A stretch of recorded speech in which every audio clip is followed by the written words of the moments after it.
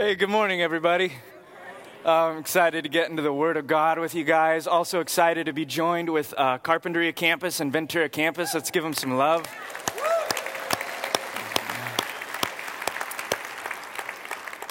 Let's turn in Ephesians to chapter 3. We're going to be in verse 1 and 2 this morning. But I want us to read that whole section. We're going to read from verse 1 all the way through 13. Because we're going to be here for a while. Ephesians chapter 3, verse 1 through 2, but let's read all the way through 13 together. And this is what Paul says. When I think of all this, I, Paul, a prisoner of Christ Jesus, for the benefit of you Gentiles, assuming, by the way, that you know God gave me the special responsibility of extending his grace to you Gentiles. As I briefly wrote earlier, God himself revealed his mysterious plan to me. As you read what I have written, you will understand my insight into this plan regarding Christ. God did not reveal it to previous generations, but now, by his Spirit, he has revealed it to his holy apostles and prophets. And this is God's plan. Both Gentiles and Jews who believe the good news share equally in the riches inherited by God's children. Both are part of the same body, and both enjoy the promise of blessings because they belong to Christ Jesus. By God's grace and mighty power, I have been given the privilege of serving him by spreading this good news. Though I am the least deserving of all God's people, he graciously gave me the privilege of telling the Gentiles about the endless treasures available to them in Christ. I was chosen to explain to everyone this mysterious plan that God, the creator of all things, had kept secret from the beginning. God's purpose in all this was to use the church to display his wisdom in its rich variety to all the unseen rulers and authorities in heavenly places. This was his eternal plan, which he carried out through Christ Jesus our Lord. Because of Christ and our faith in him, we can now come boldly and confidently into God's presence. So please, don't lose heart because of my trials here. I am suffering for you, and you should feel honored.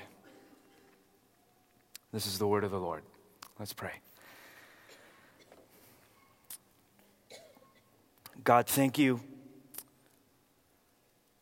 for what Paul would describe as the eternal purpose of God, the ageless, timeless truth that, God, you planned on unraveling for many centuries.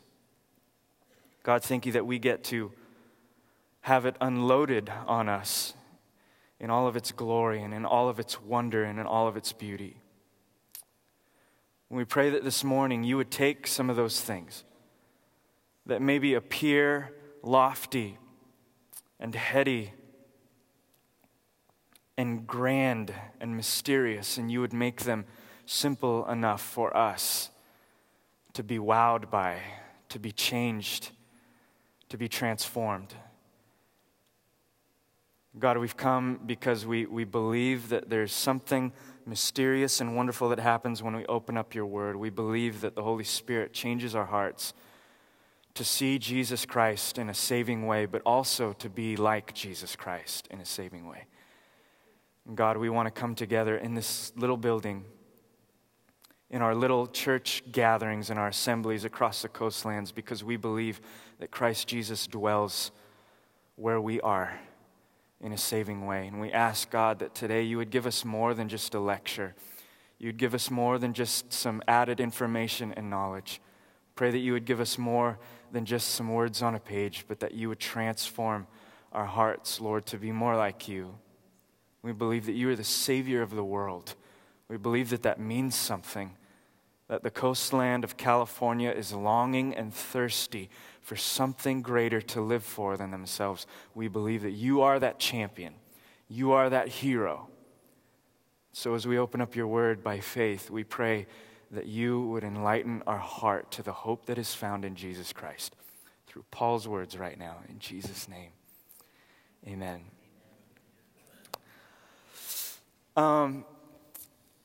I wanted to read the whole thing, even though we're going to be in verses 1 and 2. I wanted to read all 13 verses because Paul right now is doing that thing that he does. He's pulling one of his usual stunts where he starts off a sentence, loses his train of thought, goes into a digression for many verses, and then eventually maybe comes back to his original thought or maybe does not. In this instant, he comes back to it later in verse 14. You see in verse 1, he starts off with this thought, when I think of all this, what he's referring to is all of chapter 2. When I think of all of chapter 2, the gospel story, this thing that God did with these hostile enemies and Gentiles and Jews and making them one, turning hostile people into the bride of Christ Jesus. When I think of all of this, comma, and then he goes off into his little thing. He goes into this digression, doesn't come back to his original thought until verse 14, where he starts that same sentence off. When I think of all this, I fall to my knees and I pray to the Father. You see, Paul starts chapter 3, verse 1, with the intent to pray. When I think about the gospel, I want to pray for you, that your heart would be enlightened. But we don't get a taste of that until verse 14 because he goes off into a tangent. When I think of all of this, he starts with the intent to pray, starts thinking about the gospel and just gets carried away. And he goes into a digression that will last from verse 2 all the way through verse 13. Starts by saying, I, Paul, am a prisoner of Christ Jesus. And then he begins to explain the mysteries that God has given him, the things that God is doing in the gospel, his eternal purpose, that which he is bringing forth in the world, things that would dazzle our minds, and all of that he has shared with Paul so that Paul could share with us. He begins to explain all of that. And the purpose of this, he gives us in verse 13, is so that you will not lose heart because of my trials here. He gives us a brief synopsis of the story. That's his digression, is so that in verse 13, you will not lose heart because you see me in prison right now. You won't lose heart because of anything. I'm telling you this little story before I pray for you so that you will not lose heart because of my trials here. So as we read Paul, he starts to talk about himself. But he's not going on this tangent. He's not showing us Paul's resume like, look at what I did. I'm so awesome. God shared me all these secrets, and I want you to be wowed by it. That's not the point of this tangent. It's because he wants to give us a reason for hope. Saying this is the reason you don't have to lose heart because of the situation that you're in. Everything then in the middle of this little parenthetical statement, everything between verse 2 or verse 1 and verse 13 is Paul's reason why the believer should not lose heart despite what they happen to be going through. And he'll list off a number of things. And for the next 6 weeks, we're going to look at some of those things. 6 different things I believe that Paul sheds light on, all being connected to verse 13. This is why you should not lose heart. So we are going to camp out here. We're going to steep ourselves in the Word of God like a bag of tea. Until we leave this building, until we leave our church assembly, understanding why we should not lose heart, regardless of what gets thrown at us. And we're going to start in verse 1 and verse 2, which first thing that Paul brings up is the comfort that comes from self-forgetfulness, blessed self-forgetfulness. The question we ask is, how can Paul, he introduces himself as a prisoner, how can Paul maintain solace and comfort and peace and joy in a difficult situation? The answer that he's going to show us, this is the title of the sermon this morning, is blessed self-forgetfulness. Forgetting yourself. God is somehow enabling Paul to forget about himself and to think beyond his own tiny little life. God is supernaturally enabling Paul to think beyond his own life. And we're going to look what that looks like under 3 headings, just by looking at Paul in verses 1 and 2. In 3 headings, we're going to look at Paul's expense, what it cost him. We're going to look at Paul's redemption, and then we're going to look at Paul's motive. And after that, I think we will have enough by the word of Paul to leave here with our joy intact and something beyond our own petty situations and circumstances. Paul's expense. Very easy. What did it cost him? He's a prisoner. Being a prisoner in the first century under Roman rule was not it wasn't on anyone's bucket list. I'll just put it that way. That wasn't the route that you wanted to go. Now, not many of us think of prison as a wonderful way to end our lives, but much more exacerbated in the first century under the Pax Romana, under the Roman iron fist of Rome. There were many different ways to be imprisoned by Rome, most of them cruel and unusual. In Paul's case, he was lowered into a manhole in the center of a street into a jail cell under the street. So imagine a farmer's market on downtown, maybe State Street or downtown Ventura or Linden Avenue. And as you're walking the street in the middle of the pouring rain, all the sewage is going into this grate, into this compartment underneath where you're walking, and there would be Paul. He'd be in a compartment under the ground where he'd never leave or see the light of day. He'd be there with a Roman prison guard, probably in his own excrement. It was dirty down there. There was no light. It stank, and he would be there, most likely chained either to the wall or to the ground.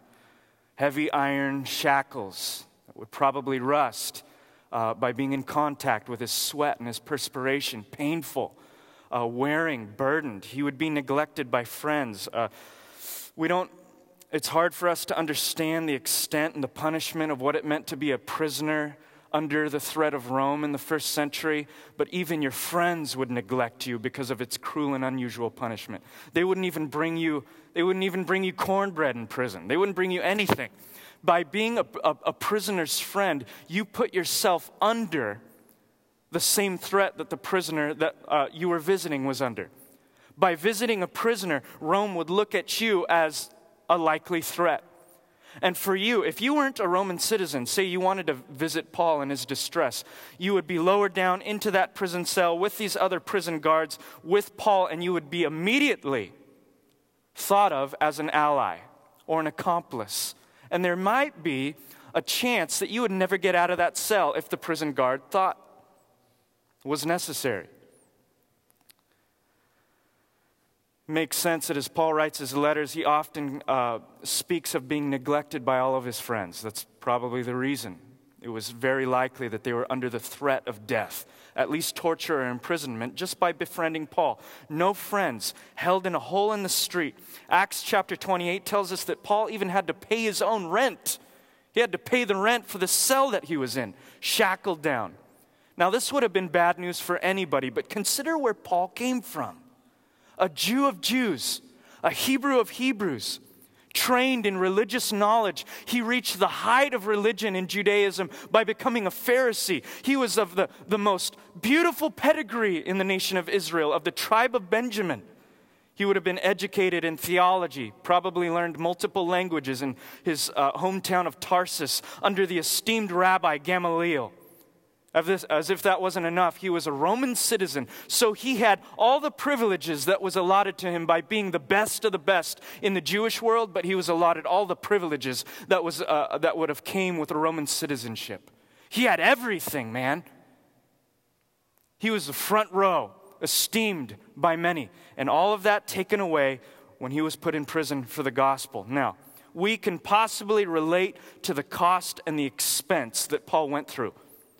And yet Paul, as we read in verse 1, I, Paul, a prisoner of Christ Jesus, for the benefit of the Gentiles. We cannot often relate to Paul being in prison, thinking about others in his distress.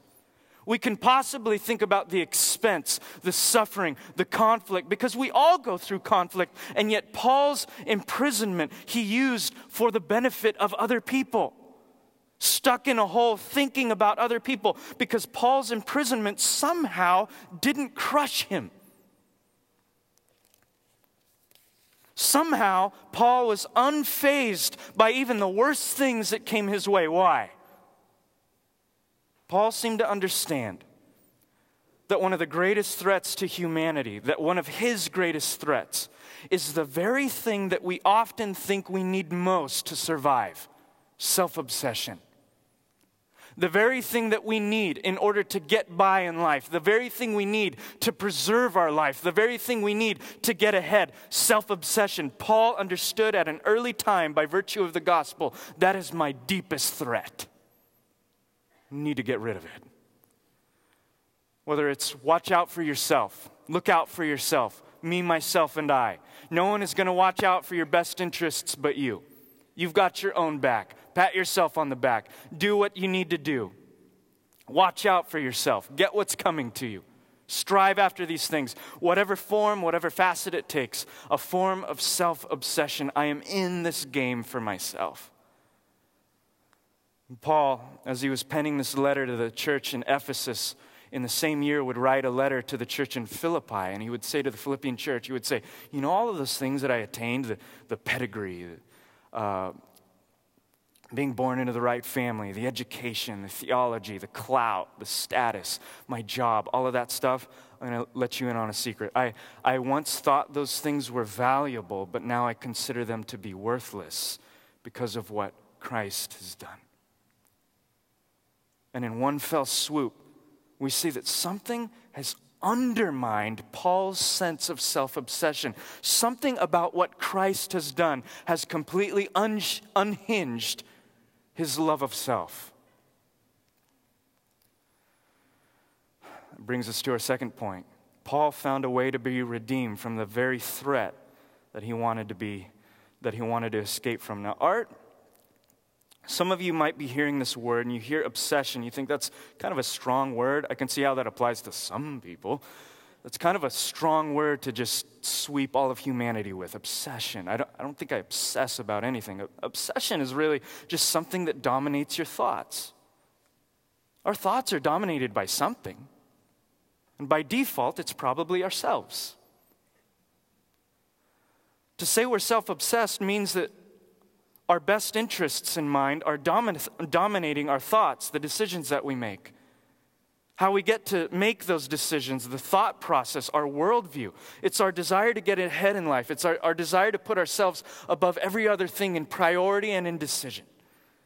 And we self-obsess when we think very much about ourselves. And that's pretty obvious, right? You're a self-obsessor if you think very highly about yourself. You want to build an empire for yourself. The reason that you are in the job that you are in is because you want what's coming towards you, and you want to earn what's coming towards you, and you feel like you deserve something that's coming towards you that is very, very, very well off. Or the money, or the college education, or where you happen to be in life, or the chapter in life that you happen to be. You look at it through a lens that says, I deserve better. We think much of ourselves. We think we deserve better than we have at this point. You might say, well, that's not me at all. I can see how that's one person that I know. He's pretty into himself, but that's not me at all. You see, I don't think it's wrong to think highly of myself because I balance that by thinking highly of other people. So I'm in it for myself. That's not necessarily bad because I do good things for other people. I kind of balance it out. I do good things for others. But if we were really honest with some of those things, could you really say, I do good works for other people from a purely altruistic point of mind? There is absolutely nothing in any decision that I make that isn't for at least some end goal for myself. I do it purely for other people. I can't honestly say that about things that I do well. There always seems to be something in the back of my head that wonders and hopes that I'll get something out of it. Even if it's just a little approval. Some of you may say, well, that's not me either. I'm not self-obsessed. I do good things for others, but more importantly, I don't think I'm self-obsessed because I'm actually a pretty humble person. Always a weird thing to say, right? Guy wins an Olympic gold medal for being the most humble person on earth, and he's immediately disqualified and stripped of his award because he approaches the podium to accept it. There's just something weird about accepting the fact that you are humble. You ever get to a point where you think, I think I've achieved? Or if someone actually speaks that of you, like, I really appreciate that you're so humble. You might say thank you, but do you ever feel in your head like, oh, yeah, I guess I kind of am, huh? Oh, go me. You see, self-obsessing isn't just thinking much of yourself. Self-obsession is thinking less of yourself too. False humility. Both of them are forms of self-obsession. See, if you think too highly of yourself, you're self-obsessed. We got that. That makes sense. But if you're wallowing in self-pity, you're also self-obsessed because you're still thinking about yourself. And the problem with self-obsession is that you will be crushed under the weight of self. You'll be crushed under your own weight. You'll either be crushed under the weight of trying to attain the standards that you have set up, these impossible standards that you have set up for yourself, or you'll be crushed under the weight of your own self-pity. Either way, you're crushed under yourself. And here's why the gospel that Paul seems to advocate so stringently, so emphatically, so passionately, and here's why it's such good news, is that Christ redeems us from our thirst of approval from other people. The standards that we have set up, the self-pity that results from the standards that we have not attained, sets us free from our thirst for approval. And he does it in a way that we would never do. Think about marriages. And when your spouse or when your significant other, or when your boyfriend or girlfriend, or when someone you love is feeling self-obsessed, and how you want to correct them in that. What are some of the common ways that we do it? Well, stop serving yourself. Stop thinking so much of it. You're so self-centered. Think about me for a change. No, get off your sofa and help me with stuff. Think about me for a second. The way that we solve other people's self-obsession is by ourselves being self-obsessed. And the circle goes round and round and round and round. Our only way to solve the problem of self-love is by treating it with our own self-love. And here's what's so radically preposterous and crazy and outlandish about Jesus Christ, is he doesn't solve the problem of self-obsession with self-obsession. He switches the tables on us. He unleashes the kingdom. He turns everything upside down. And the way that he solves our self-obsession is by sacrificing himself for us. Paul would tell the Philippian church in Philippians chapter 2 that Jesus, who has every reason to be self-obsessed, because he's God, did not regard equality with God as a thing to be grasped, but he places his privileges as God on the shelf, so to speak, and he becomes a servant. He becomes humble even to the point of death on a cross. The way Jesus treats the sickness of our self-obsession is by giving himself for self-obsessed people. You may say, well, I understand how that works, I think, but I don't understand why self-obsession is that bad to begin with.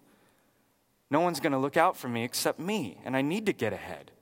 I need to put food on the table. I need to make money. I need to go to college. I need to strive after these things. It's what strong people do. They pull themselves up by their bootstraps, and they put themselves ahead. This is really for our own good. That would be almost entirely true if it weren't for Genesis chapter 3. Some of you know the story. God didn't actually create the world distorted or with the presence of sin. He created it perfectly. And when he created Adam and Eve, he created humanity that was absolutely perfect. And humanity exists to reflect the glory of God in all of his character and attributes. We model God in a small human way, but in a perfect way. We image the presence and the glory of God, and that's why he designed us for that relationship and for that intimacy. And so relationships between God and humanity were perfect in Genesis 1 and 2. And relationships between people were perfect in those first two chapters until we got self-obsessed. Genesis chapter 3, sin enters the world, our fault, and everything gets distorted. Now, we can still do good things for one another. We can still pat each other on the back. We can still help each other out. We can still do good things in the world. But everything in the world at this point, from Genesis 3 on, is at some point or another distorted by the fall. We are no longer perfectly human. Everything is marred in some form or another. And so the reason that looking out, our self-interest, self-obsession, doing good things, doing things on our own benefit, striving for things that we're passionate about, sometimes ends up hurting us is because it's based still on the self-destructive desires that we inherited from the fall. And so we might be able to do good things, but we also do bad things, even with the best of intentions. And Christ Jesus comes in, and as John would say in his gospel, he puts on flesh and he dwells among people. He steps into our neighborhood. He becomes one of us. He eats our food. He dwells in our neighborhood. He works our jobs. He enters into our relationships so that he can come in as as a human and live as the perfect human that God designed, only by the power of the Holy Spirit in him. He put his divine privileges on the shelf and shows us what it looks like to be perfectly human by the power of the Holy Spirit of God in him.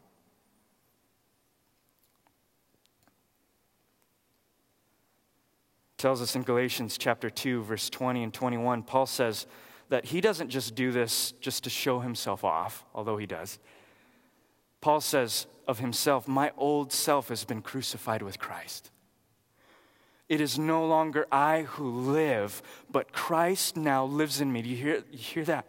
Christ didn't just come to live a perfect life. He came to assimilate our broken lives into his.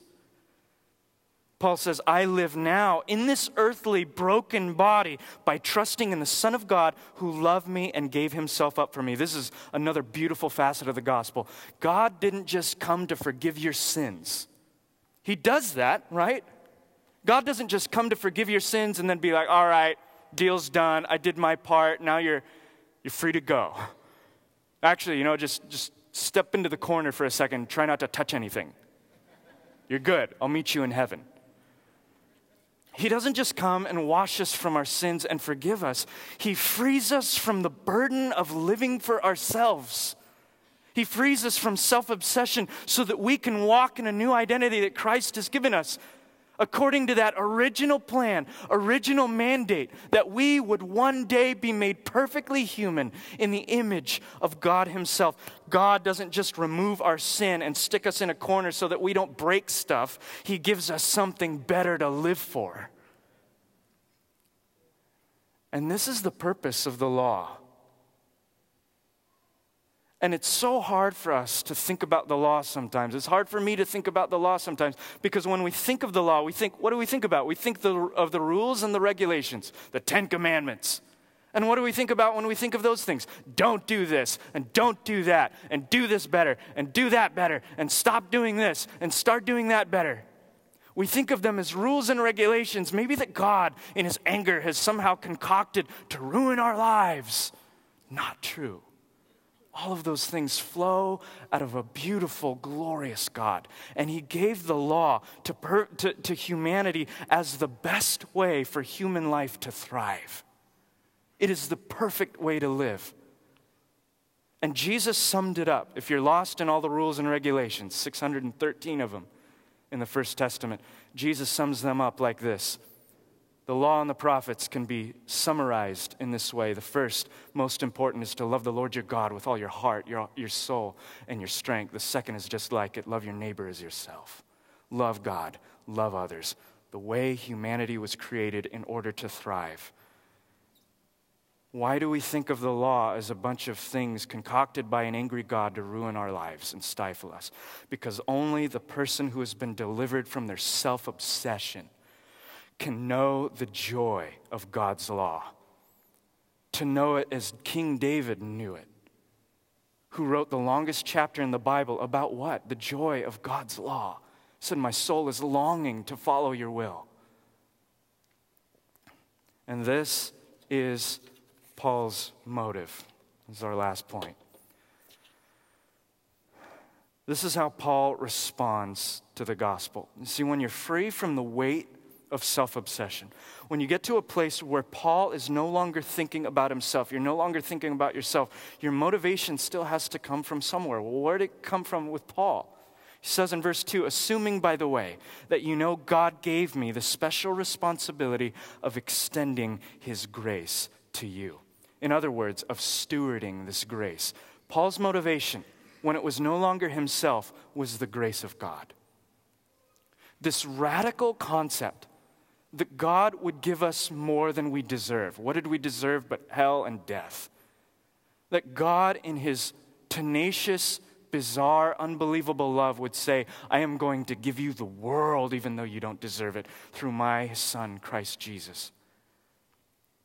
And grace, when it's really understood, when it's really grasped, when you weed through the religious concepts of it, when you weed through the surface concepts of it, and you understand the radical, scandalous nature of grace, grace upsets the equilibrium. It rattles your soul. It unhinges your self-preserving tendencies. It undermines your self-obsession. It gets us over ourselves in a beautifully mysterious way. And it causes us to see for the first time outside of our own lives, because our approval for the first time in our entire lives is met in someone more important than ourselves. And when we've been striving to somehow make just a little bit more money or get a little bit more popularity or get and attain this thing, or if we can get this thing, and being met with failure over and over, God sets his foot down in our business and says, I approve you with all the righteousness that I deserve, and he lavishes his grace on us. The person that understands that, their equilibrium gets shaken up. And you know you're growing in the grace of God because you see this change from self-obsession to blessed self-forgetfulness. And that's the real humility. Tim Keller put it this way. He said, the essence of gospel humility is not thinking more of myself or thinking less of myself. It's thinking of myself less.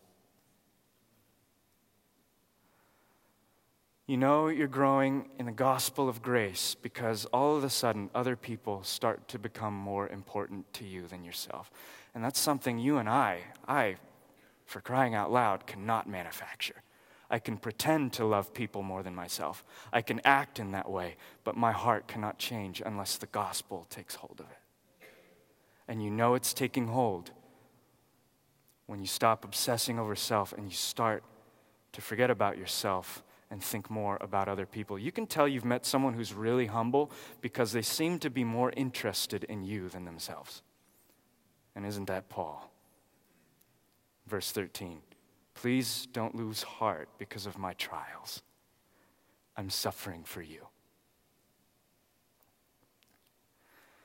Paul's perspective somehow allows him to be able to be imprisoned by the iron hand of Rome in all of their cruelty and unusual punishment, and say, I'm not a prisoner of Caesar. Oh, they might own the cell that I'm currently residing in, but I'm not a victim. I am a prisoner of Jesus Christ. Christ has me in this cell for a reason. You're that reason. The gospel has taken hold of Paul's heart so much that he's able to say in any circumstance, whether he's rich, whether he's poor, whether he's being persecuted, whether he's gotten favor, I am not the victim and I am not the prisoner of Rome. I am a prisoner of Christ Jesus, and I will be here until he sets me free. And I do this for his glory and your benefit. When the gospel is understood, the self-obsessed become others-obsessed because they belong to Jesus Christ. It's beautifully and wonderfully freeing. Now, some of you are hearing this and you're thinking, okay, I see the trajectory. I see how the gospel turns people who are into themselves to be into God and into other people, and that's great. But I still don't understand how that fixes my problem yesterday. I just lost my job. How does self-forgetfulness answer my job loss? My marriage is on the rocks. How does self-forgetfulness fix my marriage? I'm going through the worst possible time in my life. How does self-forgetfulness answer that? How does it meet me where I'm at in this moment? Here's how it does. Paul is teaching that if we can somehow, as he was, be so satisfied in Jesus Christ that we are not unhinged by the things that happen to us. That there is somehow a possibility by the grace of God that a human being in this life can be so satisfied in the gospel of Jesus. We can be so satisfied in King Jesus that we are not unhinged by anything that happens to our bodies, that anything that happens to our minds, that anything that happens to our home, to ourselves. We are no longer eaten up by our own selfish cravings. We are no longer dictated by the spirit of the age. We are no longer dictated by consumerism. We are no longer dictated by individualism. We are no longer victims of anything or anyone. We are slaves of Jesus Christ, and nothing can separate us from the love of Jesus. That's what Paul is saying. You can get to that place by the grace of God, where you are no longer unhinged, even by prison. Whether it's the Roman prison or the prison of your circumstances. And I want to ask you this question this morning. What would it be like for us if we actually lived tangibly affected by the gospel in that way? What would happen to your sense of joy and contentment if the gospel got a hold of your heart in that way, where you forgot about yourself? I'll tell you, you'd no longer worry. You wouldn't care what happens to you. What would happen to our community as a church in Carpinteria and in Ventura and in Santa Barbara County if we got a hold of the gospel in such a transformative way? There would be no sense of comparison. We wouldn't care what other people thought about us. You know how that would change our behavior towards one another? You know how that would change our behavior towards outsiders of the church? There would no longer be jealousy. We wouldn't care if others had more than we did. We'd actually rejoice in what they had.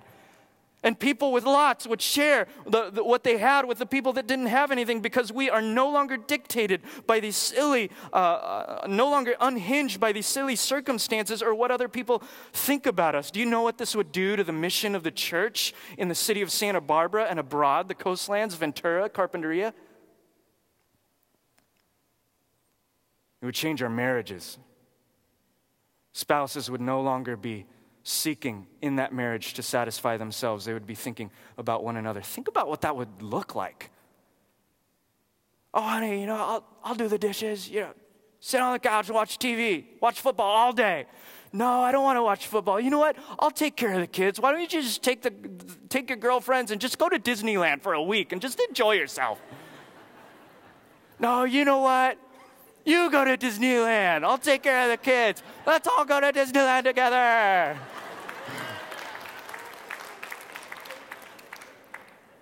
Happiest place on earth is the family that has understood the point of grace.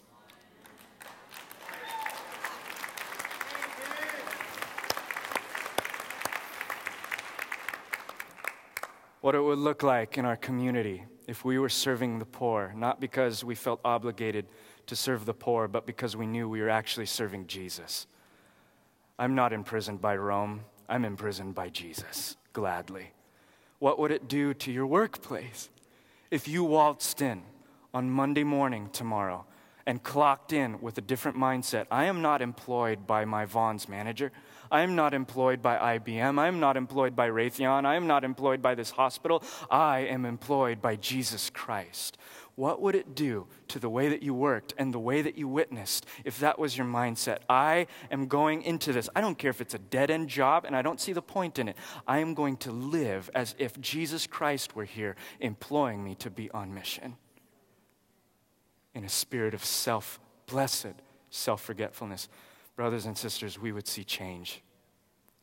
We would see the world wanting to come to the church to get a piece of what we're experiencing. But before they do, we've got to experience it first. And it's impossible to cure our self-obsession apart from the powerful gospel of Jesus Christ. Let's go there this morning. In Jesus' name. Heavenly Father, we ask that right now that you would heal that deepest part of us, Lord. We want to experience what Paul experienced, the person whose identity is in Jesus Christ and not themselves. comforted that their joy cannot be stolen in any circumstance. Lord, we are in the midst of turmoil and shaky circumstances. There are people in our community that have lost their jobs, that can't make ends meet, whose marriages are on the rocks. There are families that are going through turmoil. There are people that are going through conflict. There are things that are happening in our lives that we just can't handle. And we look to the person of Jesus Christ to bring us joy in the midst of those circumstances. But Lord, first, we need to be healed of our broken identities. We ask that you would heal them and that you would give us a taste of what you came to show us, this blessed humility, this blessed self-forgetfulness, getting our eyes off ourselves and off the blessed one, Jesus Christ. We pray that as that happens, you'd show us the joy of falling in love with you and in love with other people. Only you can do that in this church community. Do it for your own glory, that we would be able to say to each other, I have not lost heart. I have not lost heart. My confidence is in the risen Son of God. Pray these things in Jesus' name. Amen.